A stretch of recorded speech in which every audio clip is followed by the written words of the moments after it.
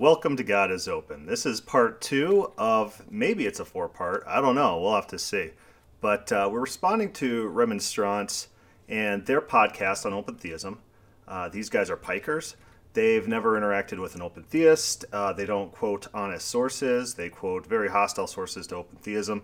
And they don't interact with the material. They're just unfamiliar with open theism's arguments. And they're doing a two-part series on open theism, which is just perplexing to me. Perplexing.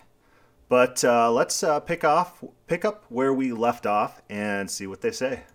6, God is reactive. Because he is learning, God is constantly reacting to the decisions we make. And we covered this, so I'm going to skip forward just a little bit. Yeah. I think number 7 might take the cake, though. Yeah. God makes mistakes.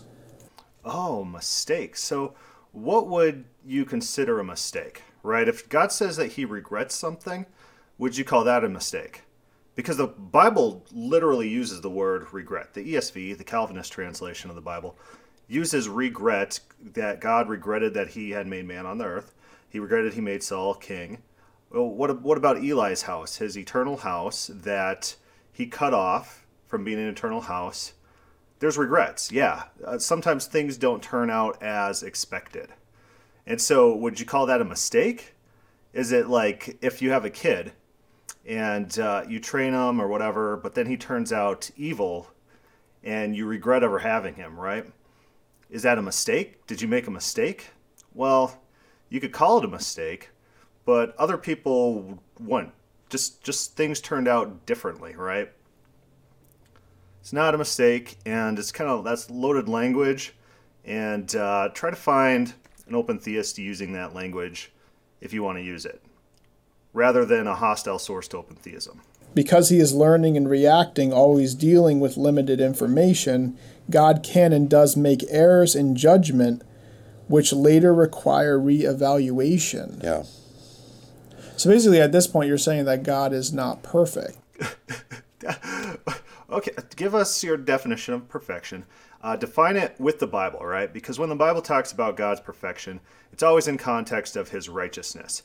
It's not in the context of he knows all the future and has a perfect plan laid out for all of the future and never has to react to anything. That's paganism. It's not Christian. And it's not in the Bible. The Bible is God reacting. As things change, God updates his plans and reacts. That's the entire story of the Bible. It's all interaction. Like literally the whole thing. You just read the Bible, it's there. And watch God's relationship with Israel for illustration. That God starts off with humanity, right? God starts off with humanity, and they fail him. And so then he gives them leeway, and they multiply, and the world as a whole fails him again. He destroys it all. And then what does he try? He tries going through one individual, Abram, he renames to Abraham, and creates a priest nation out of Abraham. And that nation is supposed to reach the world for God. So God's trying all these different ways to reach man, right? And his last attempt is Jesus Christ, right? So God acts and reacts and tries new things, and there's all sorts of complications to the plot of the Bible. That's the Bible. So if you don't like that, maybe Christianity is not the religion for you. Yeah. Pretty much. He makes mistakes and he reevaluates. So it's like, did God make a mistake when he destroyed Sodom and Gomorrah, Sodom and Gomorrah is pretty interesting. Walter Brueggemann has a pretty good quote on it, and it should be on the God is Open blog, where you just Google Sodom and Gomorrah, something like that, and Brueggemann's name. And he talks about how the role of Abraham in this story with the negotiation of the people and the lowering and lowering of the number is that Abraham is imposing a higher standard on God's righteousness. He's actually changing God's justice, as it were. I mean, it wouldn't be wrong to have some collateral damage. You destroy a whole city, and sometimes the righteous might die. Like in World War II, we might nuke a city, and sometimes innocent people might die. And sometimes God kills children in the Bible, and oftentimes it's because you're just wiping out entire lineages because it's just so wicked, you'd rather not continue with that lineage. So, yes, the narrative of Sodom and Gomorrah is one in which God's justice is flexible, right? It just is part of the story. But let's hear. Did God make a mistake when he created the universe and he created everything, and then Adam? And then he created man, and then he said, "I regret my own action in making man." What's God's words that come from Yahweh's mouth? When these guys like to quote anti-changing verses, it's always from an actor in the story. It's never from God, right? And so God says that I regret that I made man. What does that mean? He's not regretting mankind became evil. Yeah, he might not like the fact that mankind became evil, but he's regretting his own action. So deal with the text, deal with the arguments, and stop this moralizing nonsense where you just emoting. Adam and Eve fell in the garden. Was that God's fault? Right. Yeah, or even, did God make a mistake when he created Judas? Right. Because Judas led to the crucifixion of Christ, but right. We also see how in Acts it's very clear that God used the actions of Judas and Pontius Pilate and others to bring about his purposes. Yeah, you could usually use your enemy's resources against other enemies. That's fine to do. Like Bob Enyart, he has this story where he used the ACLU, who hates him, by the way. ACLU hates him. And he got them to defend him on First Amendment grounds at some point. That's fine to do, is use your enemy's actions for your own benefits. It's not a problem with open theism. I don't see how it is. Which was the redemption of the world right. through the crucifixion of Christ. If you look at Acts chapter 4, verse 25, who through the mouth of our father David, your servant, said by the Holy Spirit, why did the Gentiles rage and the people plot in vain? The kings of the earth set themselves, and the rulers were gathered together against the Lord and against his anointed. Verse 27, for truly in this city there were gathered together against your holy servant Jesus, whom you anointed, both Herod and Pontius Pilate, along with the Gentiles and the peoples of Israel, to do whatever your hand and your plan had predestined to take place. So what's the point of this being in the Bible? I think that in this context, he's saying to these other people, you guys might think you had the upper hand, but you were playing into God's ultimate purpose here. That's what you guys were doing. And, that doesn't refute open theism. There's a bunch of enemies there. And, do the enemies, do they have to be enemies?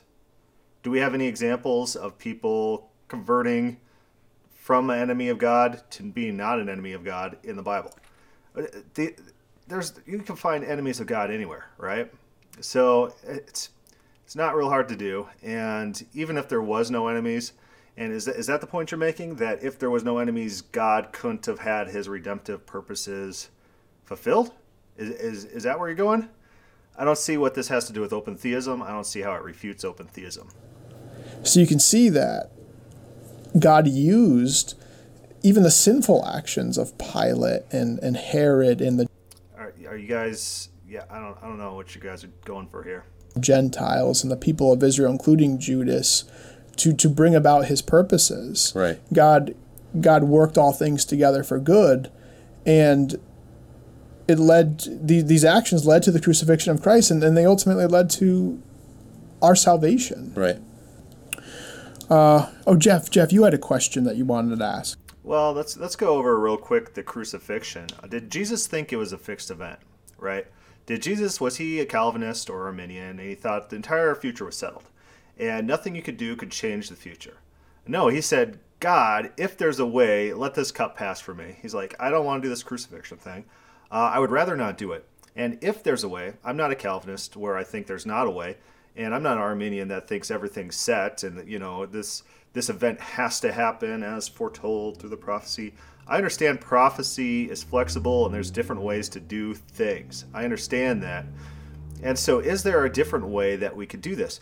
But not my will, but yours be done. He says, I'm just asking, but try to do it within, don't change for my sake, because that's a possibility that God would respond, which these guys rule out earlier in this podcast. They think that God's not responsive. Jesus thinks there's a possibility that God will respond to his petition, so he prefaces it and says, not my will, but yours be done.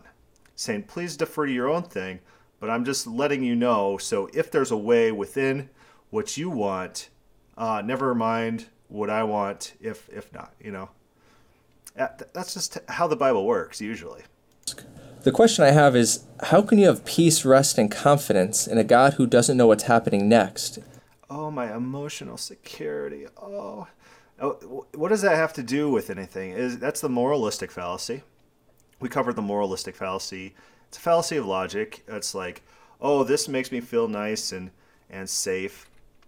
Okay, so let's pretend God knows the entire future, right? How does that give us any peace and security about anything that happens? People die. We talk a lot about that entire missionary family from John Piper's church. They were on their way to get training, to go to Japan, to do missionary work, and they just all die in a car wreck, right? That's supposed to give us peace and comfort that the righteous die young. In the Bible, when the righteous suffer, do people attribute it to God's ultimate plan? Or is the Psalms just filled with these petitions like, what the heck's going on here, God? The righteous, they're being persecuted, and the wicked, they're prospering. Come right this wrong. That's a constant refrain throughout the Bible, throughout the exilic prophets even. I got a podcast, or not, I got a blog post that I've categorized all these verses in which the righteous are suffering and the wicked are prospering. Even Job. He says, these guys go to their grave old. Lord, what is going on? There's no such thing as retributive justice, right? That's what Job is saying. And it's accurate. It's accurate. So how do you have more comfort with God knowing the future in spite of all these biblical points that the different authors point out that retributive justice is not a feature of this world and God needs to respond in order to right the wrong? How do you have comfort? How are you biblical? And when he reacts in this situation, he could actually be making it worse and making a mistake in my life rather than making it better. It actually reminds me of like a chess match where I make a move and then all of a sudden the other person is now going to decide based on what I did, and then he has to wait for me to go again before he does anything. Yeah, that's a really good point. I mean, and that's a really loaded question too. I mean, how could you trust a God that is learning and making mistakes? How could you trust? How do you trust your wife? Are you guys married? Anyone married? Anyone listening married? You have a wife. Do you trust your wife? Right? Do you trust your wife? Or, oh, she doesn't know the future. I can't trust my wife. She makes mistakes. Oh, I cannot trust my wife. What, Lord? What? This is sociopathic, right? This is like a mental illness where you have this ridiculous standard of trust. It's paranoid. It's crazy. I trust my wife. I trust her, even though, yeah, I point out all the time when she makes mistakes, and she's like, you don't need to point this out. I understand it was a mistake. But yeah, you could trust someone who makes mistakes. It's fine. Okay. What do you think is going to happen? That God doesn't have ultimate victory if he can make mistakes? And how is what we see on earth, how's what we experience different than what open theists claim? There's all sorts of Christian ladies who marry guys they think are great, turn out to be complete scuzzballs. This was God's plan. This wasn't a mistake. This is what he wanted. That's your alternative. And of course, this is all the moralistic fallacy. God to make the right decisions about your life and lead you in the way that you should go. And Right. how do you know he's going to react in the right way? And that chess analogy, that's so true. Yeah. What is it? It's Ezekiel, and God says to him, here's what I want you to do. And he gives them these detailed instructions. He's like, and for symbolic reasons, you're going to cook your food over human poop. And Ezekiel's like, I don't want to do that. I've been clean my entire life, Lord. I've followed kosher law, and this is going to be a violation of that. So how about not do that? And God says, okay, we'll do what you want to, and we'll use cow dung instead of human dung. Okay, petitions work. And Ezekiel, Moses, Abraham, they don't say, oh God, who knows the future, tell us what the future might bring so that you could tell us what's going to happen. No, instead, God says, I'm going to destroy these people. And what? Moses, he doesn't say, what do you see in the future in your crystal ball that they're going to do that you need to destroy them for? He says, don't kill these people. We can work with this. We can work with these people. No one in the Bible who interacts with God interacts with him with this idea that he knows the future exhaustively.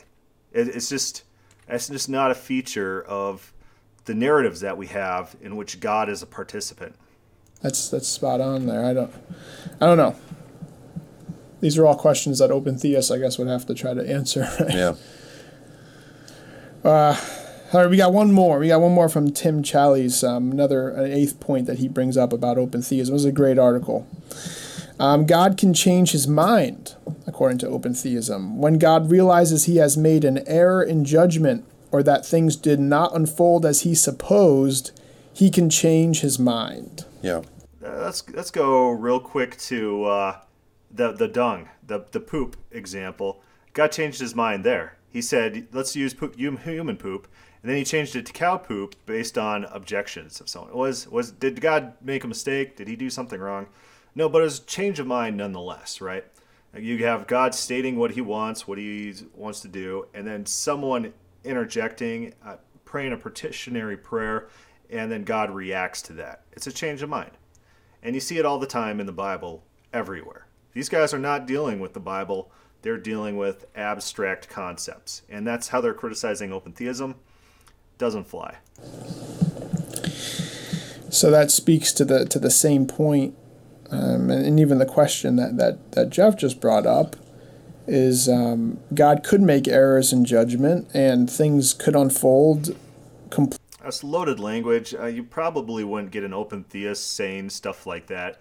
And it's basically based on your worldview, right? An error in judgment. Well, is it an error in judgment when the future doesn't exist and things could go different ways? Like if I bet on something and I have 99 out of 100 chance to get that bet succeeded, right? And then it turns out that it's the 1 out of 100 times. No one would say I made an error in judgment. I made the right call, right? I placed a bet on like a almost sure thing, and it's just random crazy happenstance that didn't come through. That's not an error in judgment. So these guys are using loaded language. They're not thinking through the issues, and they're not being genuine to the other side, people they disagree with. And, it really tells the audience they do not interact with open theists. They don't. They're doing a podcast on something they know nothing about and they have no experience in. Completely different than what he thought they were going to do, and things will take place differently than he thought they were going to take place, and then he can change his mind. Right. So Tim Challies, the last part of this article that we're going to be reading here, he concludes, the most important thing to note is that God knows the future only as it is not dependent on human free will decisions. God does not know what any free will agents humans will do because those decisions do not yet exist. Well, yeah, you got different types of open theists, and you got the Boyd type who thinks that God knows all possibilities that can ever happen. So if God knows all possibilities of human action, like if I take my hand and I wiggle it to the left a little, wiggle it to the right a little bit, and God knows every single possibility for every single finger placement, every single wiggle that I could possibly do. And that's what they hold to, that God knows every single possibility. So in that case, is your criticism accurate against those type? And that makes up the majority of open theists who believe in that fashion. And just another indication these guys don't know the material that they're covering. And God cannot know what does not exist. God decided in creation that he would limit himself in this way in order to give complete freedom to human beings. Therefore, God does not know or control the future. He learns from our decisions and constantly adapts as necessary. He often needs to change his mind or reevaluate his options. I would love to see these guys take the Yale University Christine Hayes course. Their papers would be like just red marks everywhere. It's like, what the heck? You're importing all these ideas that are not found in the text. Red mark, you F on this paper. I don't know if she gives Fs for that, or if she kind of just laughs and gives them a bye. But it'd be funny if they took a real Bible class. As the future unfolds. And then Tim Challies brings up 3 problems with open theism. Right. And I think he's being generous there by only saying 3, because Yeah. I think there's a whole lot more than 3, but these are the 3 big ones. Number 1, a denial of omniscience. Oh, really? Which omniscience? So you got all sorts of definitions of omniscience. You got the world historical one, where it's a passive omniscience, that God is watching all things. And this extends to ancient Israel. And modern Calvinists, some of them are getting a little bit smarter, right? And they've started to abandon inerrancy. And they say, it's true that in the Old Testament that God is depicted as not knowing anything and God's warlike and stuff like that. But the Bible is progressive, right? Because we understand that these things that are said about God and the stories about him are just not true, and they were written by kind of ignorant people. But as time progresses, more and more truths were revealed, and it sums up in Christ. So a lot of Calvinists are abandoning inerrancy in order to be more true to the Bible. And I applaud those guys, because at least they're intellectually honest with the text. But yeah, Yahweh in the Bible, what omniscience does he have? Which omniscience is described? That God watches people from heaven. God watches people from Zion. The eyes of the Lord are on the good and the bad. It's this passive observance of the present, right? You don't get timelessness in the Bible. It doesn't exist. And their proof texts that they use for timelessness actually deal with time measurement. And so their proof texts refute them. All right, so then what's our other types of omnisciences? There's the omniscience that Boyd believes, in which God knows all things that exist, and then even on top of that, all possibilities. You right? And so is that bad? Or is your problem that he's denying active omniscience, the Platonistic omniscience? That seems to be your problem. Number 2, God's goodness, greatness, and glory are at stake. What? No. There's good, glorious people that don't fit these Platonistic attributes, right? That's a subjective judgment on your part, and you're trying to beg the question. You're trying to say, we win this point because we define all the terms, and we don't let common sense prevail. We don't allow any alternative definitions to prevail, and we'll just your God is just lacking in glory, right? And it's this incredibly disingenuous, intellectually dishonest mindset that these guys adhere to, and the author that they're quoting adheres to. Just dishonesty. And 3, and this once again goes back up to the point that Jeff brought up before, the Christian's confidence in God is at stake. Oh, my emotional states, my emotional arguments, my confidence, because I'm a sociopath and I have no confidence in anyone who doesn't know the future, so I don't have any confidence in anyone, not even myself. Oh, the world is so hard. This is sociopathic. So as soon as these Arminians and Calvinists stop being sociopaths, maybe we could have an honest dialogue. Yeah. So those are really good criticisms by Tim Challies. Like I said, you can add a whole lot more than that to that list, but think that's a good place to start anyway. Right. So let me turn to see what some contemporary Arminian scholars have to say about this. Roger Olson, come on, please. What do you have for us, Ben? We'll take a look at a couple points that Roger Olson brings up in our Boom. Okay, let's hear this. Arminian Theology, Myths and Realities.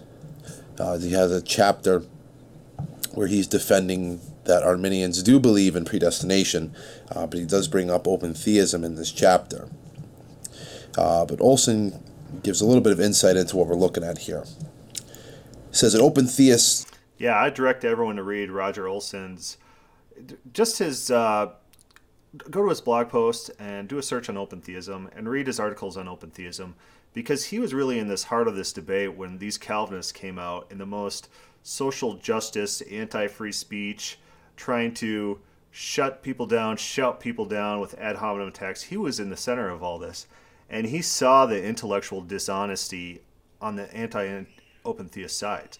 All this misrepresentations, and the misrepresentations are still reverberating today, as evidenced by this podcast that we are responding to.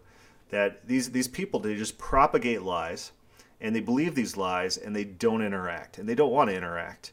It's so weird that they don't want to debate ideas. They just want to emote.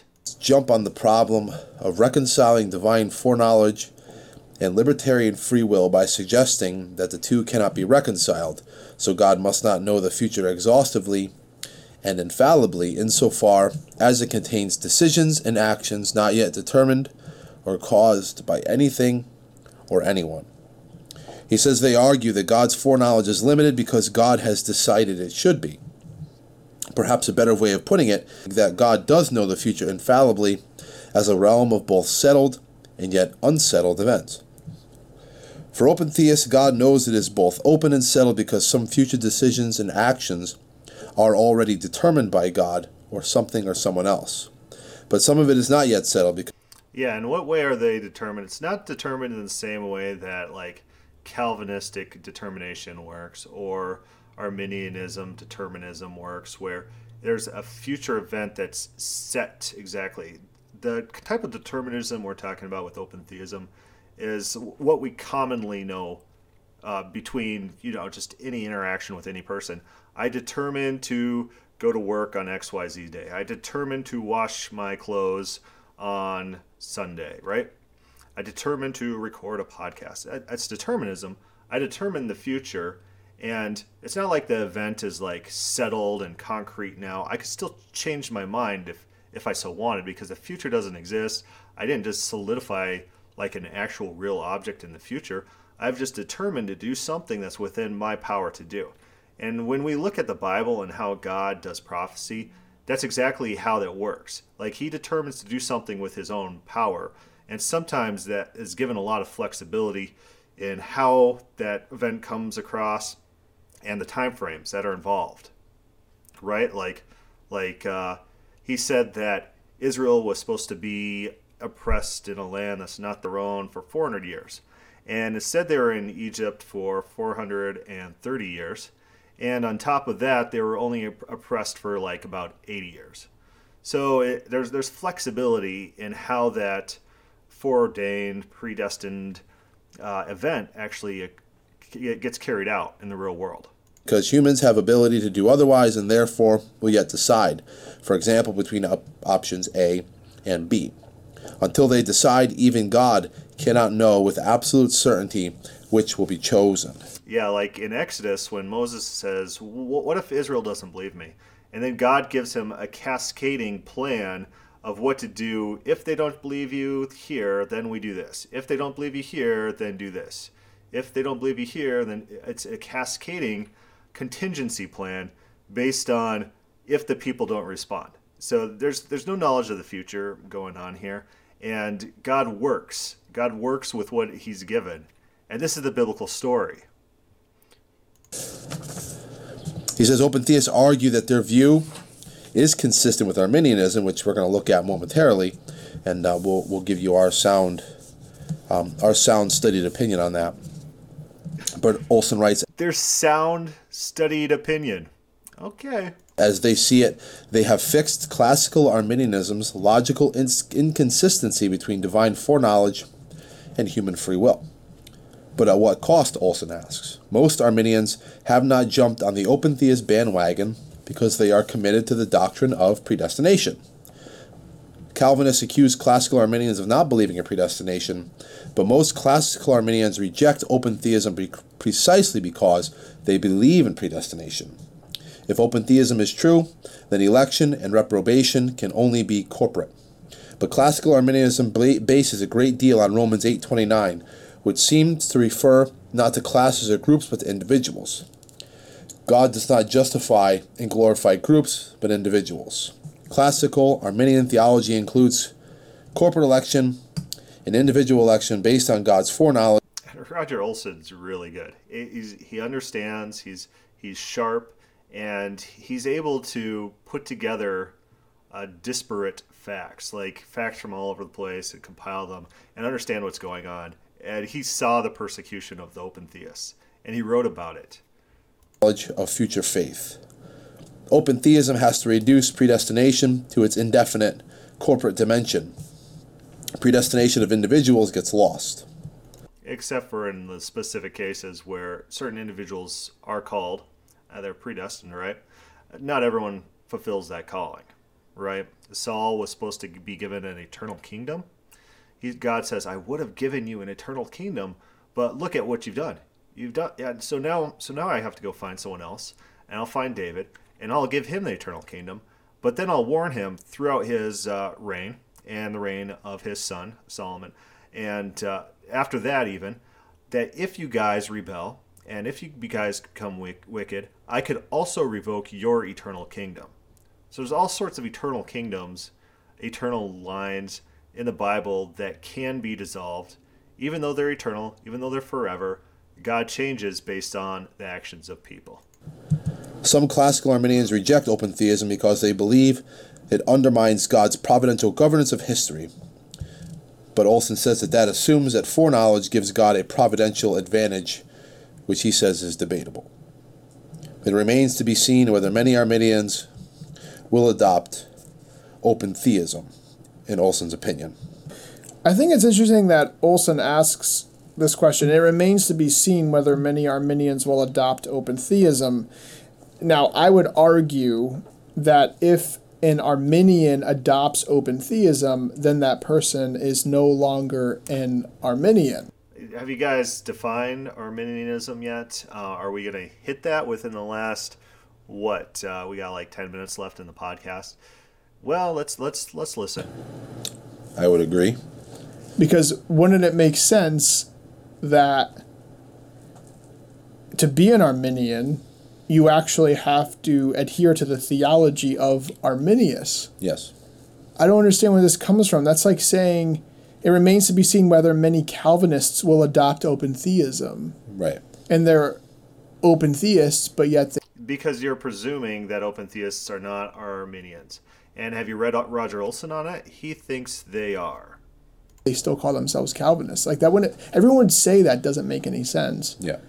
So how come people don't say that how come people don't say it doesn't make sense for Arminians? Because Roger Olson categorizes open theism as Arminianism. But are you guys going to cover that fact, or you guys just you're not aware? I don't know.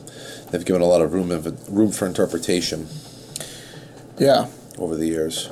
But it's just bad scholarship. Yeah. Oh, we love this Odin guy from the last podcast, the guy who writes an emotional article without any real interaction with open theists, and he calls open theists heretics. For why? Hey, does he tell us in the article? Why? What makes that a heretic? What makes those specific issues heresy? He doesn't. He just emotes, and that's the guy these guys love. But they don't like Roger Olson, who is like a clear scholar of the issue and has written a lot about this, and they don't have the time to just look up what he says about open theism rather than just this one quote from this book. Want to keep reading there? Yeah, let's finish that last sentence. Few Arminians, Olson writes, are willing to denounce their open theist brothers and sisters as heretics, strong language, but most are unwilling at present to give up belief in absolute divine foreknowledge because the Bible seems to assume it everywhere. I guess I would correct that last sentence myself to say that the Bible teaches it everywhere. Okay, where? Show me one place in the Bible. One place. We go over your place. We go over your favorite proof text. We got podcasts on Isaiah. We got podcasts on Romans. We got podcasts on all your proof texts. Where? Where in the Bible teaches God's absolute foreknowledge of all things in the future? It really comes down to reading comprehension issues. People like these guys are podcasters. They grow up in a church. They hear these doctrines, and they look for support for these doctrines, and they proof text. They grab verses out of context. They don't consider alternative readings of those verses, and they divorce it from the context. Can you place those verses back into context and have them still make sense with the flow of the argument that you find in context? Right? It doesn't work for Isaiah 40 through 48, right? That doesn't make any sense. God's just, for some random reason, saying that he controls and knows all things. No, it's in the context of an argument. God's trying to convince Israel of something. He's trying to convince them that he's more powerful than the fake gods, because people in Israel have like two choices, right? They have Yahweh and they have the false gods. And Yahweh has to say, I'm powerful. Look at these things that I've done, and you know I did them because I told you I was going to do them before I did them, right? And that's his argument. So he's desperately trying to reach these people and to convince them. It doesn't work in context. Like, oh, he knows all the. If that was the point, that's what would be written, and that's how a lot of these dialogues would go. God, what if there's 50 unrighteous people in Israel? Oh, or 50 righteous people in Israel. Hold on right there, Abraham. There are 37. 37. Okay. Yeah, it's just God says, how long will Israel perturb me? How long will they reject me? Instead, this conversation would be like, they will reject me for 27 years. And then you'd look for another verse and then say, they rejected him for 27 years. Instead, you find loose dates, like that Israel will be in Egypt for 400 years. Well, 430, give or take. And then, 80 years of persecution.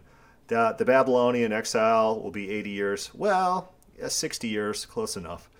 That's how prophecy works. The prophecy of Tyre, or Tyre, however you want to say it, that didn't come true, right? And then these guys say, well, this prophecy has unlimited flexibility, so it could be fulfilled 250 years later to people who weren't even prophesied against, and there's no point to this prophecy. It's just killing people 250 years later. Brilliant. Yeah, it definitely does. It doesn't just seem to assume it everywhere. Right. It's that the Bible teaches it everywhere. Where? And, I mean, Olson also says, few Arminians are willing to denounce their open theist brothers and sisters as... Yeah, like, also when you look at their proof text, like, the eyes of the Lord are on the good and wicked, and people use that as a proof text, like Arminians that I talk to. They say, look, that's God's omniscience of all things past, present, and future. No, it's not. Read the verse. That's a present observance. That's a gaining current present information through means. It's a mechanistic knowledge that there's a way that the information transfers to God, and it's in your proof text. Your proof text is a proof text against you. Heretics, but as mentioned earlier in the episode, Thomas Oden does specifically come out publicly in Christianity Today and say, the guy's an idiot. Read his article. He doesn't make arguments. It's just name calling. Brilliant. that open theists are heretics. Yeah.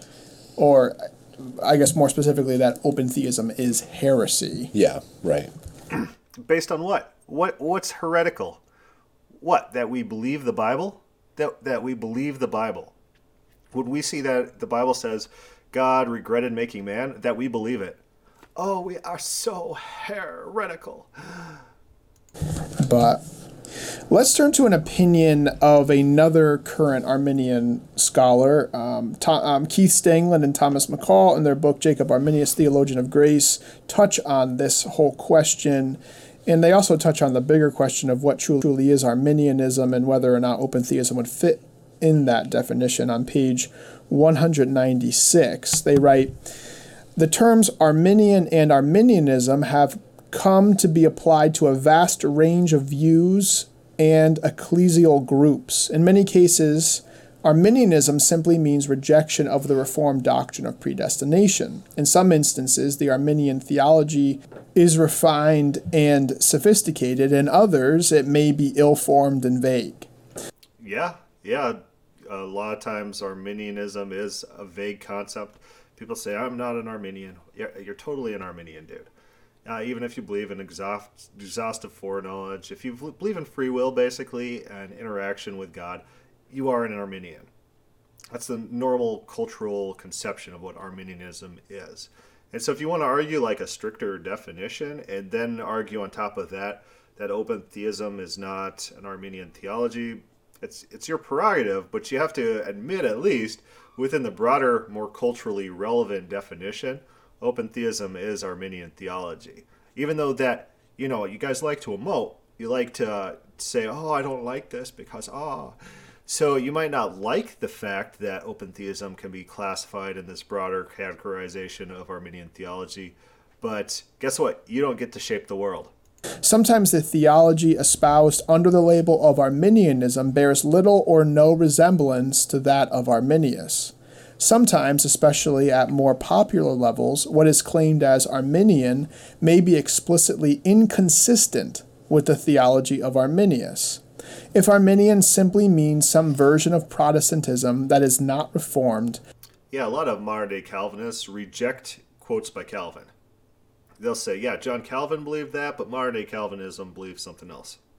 That's legitimate.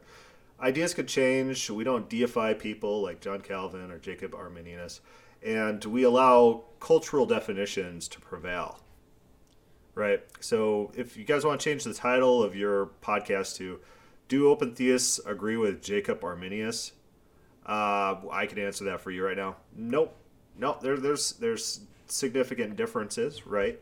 And would he like high five them and say, "Hey, welcome to my group of people who I lead"?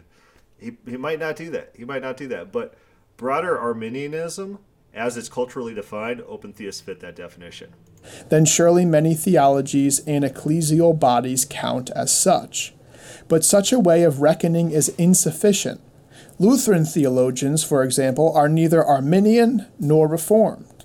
On the other hand, if the theology of Arminius himself, I would say they're Arminian, has any real connection with the term, then it is highly doubtful that, say, open theism or... I think Roger Olson kind of defines himself as a Reformed theologian, or N.T. Wright. N.T. Wright's the one who does that. He calls himself Reformed, but he's not a Calvinist, and so, Reformed has a flexible definition as well. Or views that deny the classical doctrine of God or the doctrines of original sin or justification by grace alone through faith alone, or many others, could rightly be considered Arminian. Despite the fact that in popular understanding such views may often be regarded as forms of Arminianism. Such diversity of Arminian theologies calls for a moment's reflection. Perhaps there are few neat and tidy answers to questions of definition. Without such definition, however, the label is not likely to be helpful in current discussions. So I think McCall and Stanglin really hit the nail on the head here. They always do. They always do. What a great book. Jacob Arminius, Theologian of Grace. Buy it. Please. I really like what they say here, that everything that's not Calvinist doesn't mean that it's Arminian. It's right. It doesn't make any sense. Right. That's a broad. It makes no sense. What's this? That everyone who's a Gentile is just everyone who's not a Jew? Doesn't make sense. It doesn't make any sense. Come on, really? Yeah, you can't see that how that might be a possibility. Just maybe just a little bit. A brush to paint with. I mean, this line here is exactly what we're talking about here. If the theology of Arminius himself has any real connection with the term, see, I would argue that the theology of Arminius should actually have a connection to the term Arminianism. Right.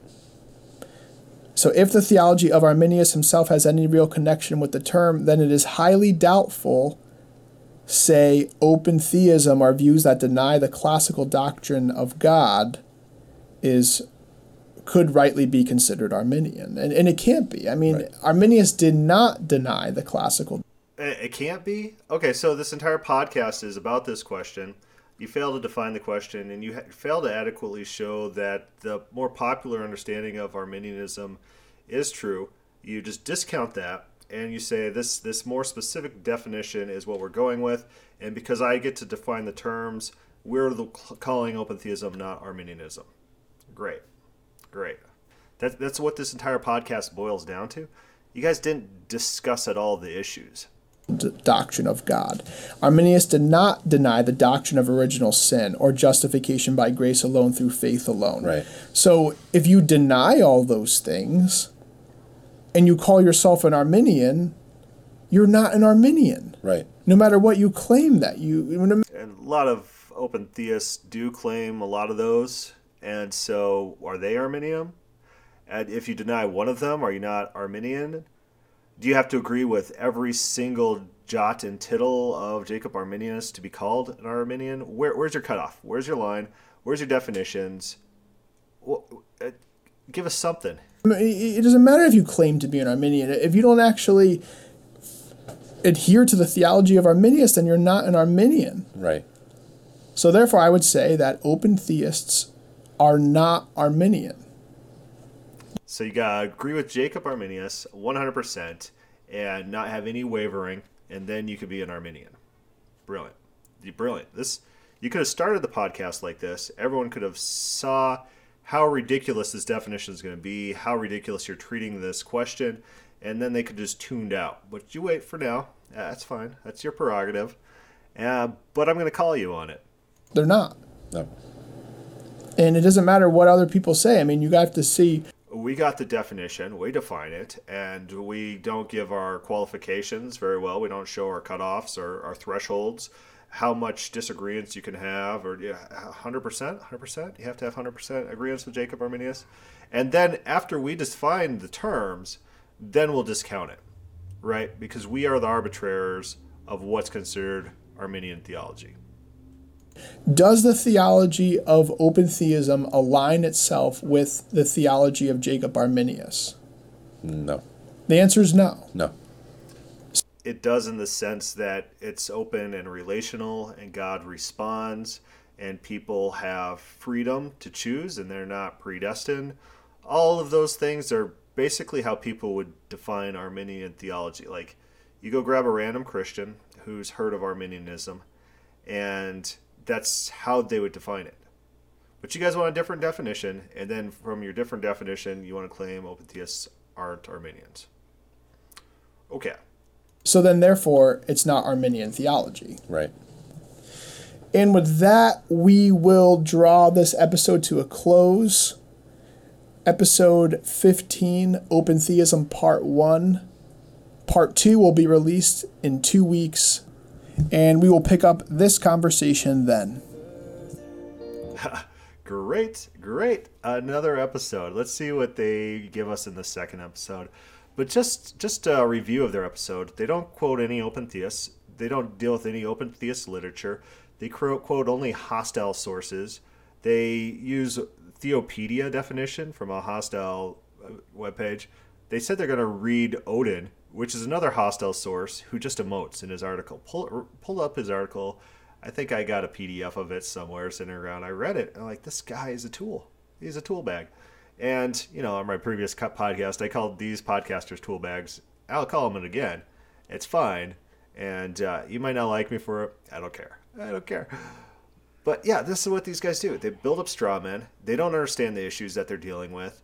And a lot of begging the question fallacy in this last part that we went over, where they just assume their own position is true without a broader understanding of other alternatives, like more common alternatives.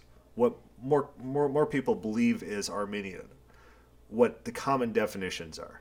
They ignore all that, And they go to their own specific, ill-defined definition, which isn't very specific. We don't know who would and wouldn't, in this understanding, be considered Arminian, and we don't know how these specific traits were selected, or they weighed against each other. We don't know.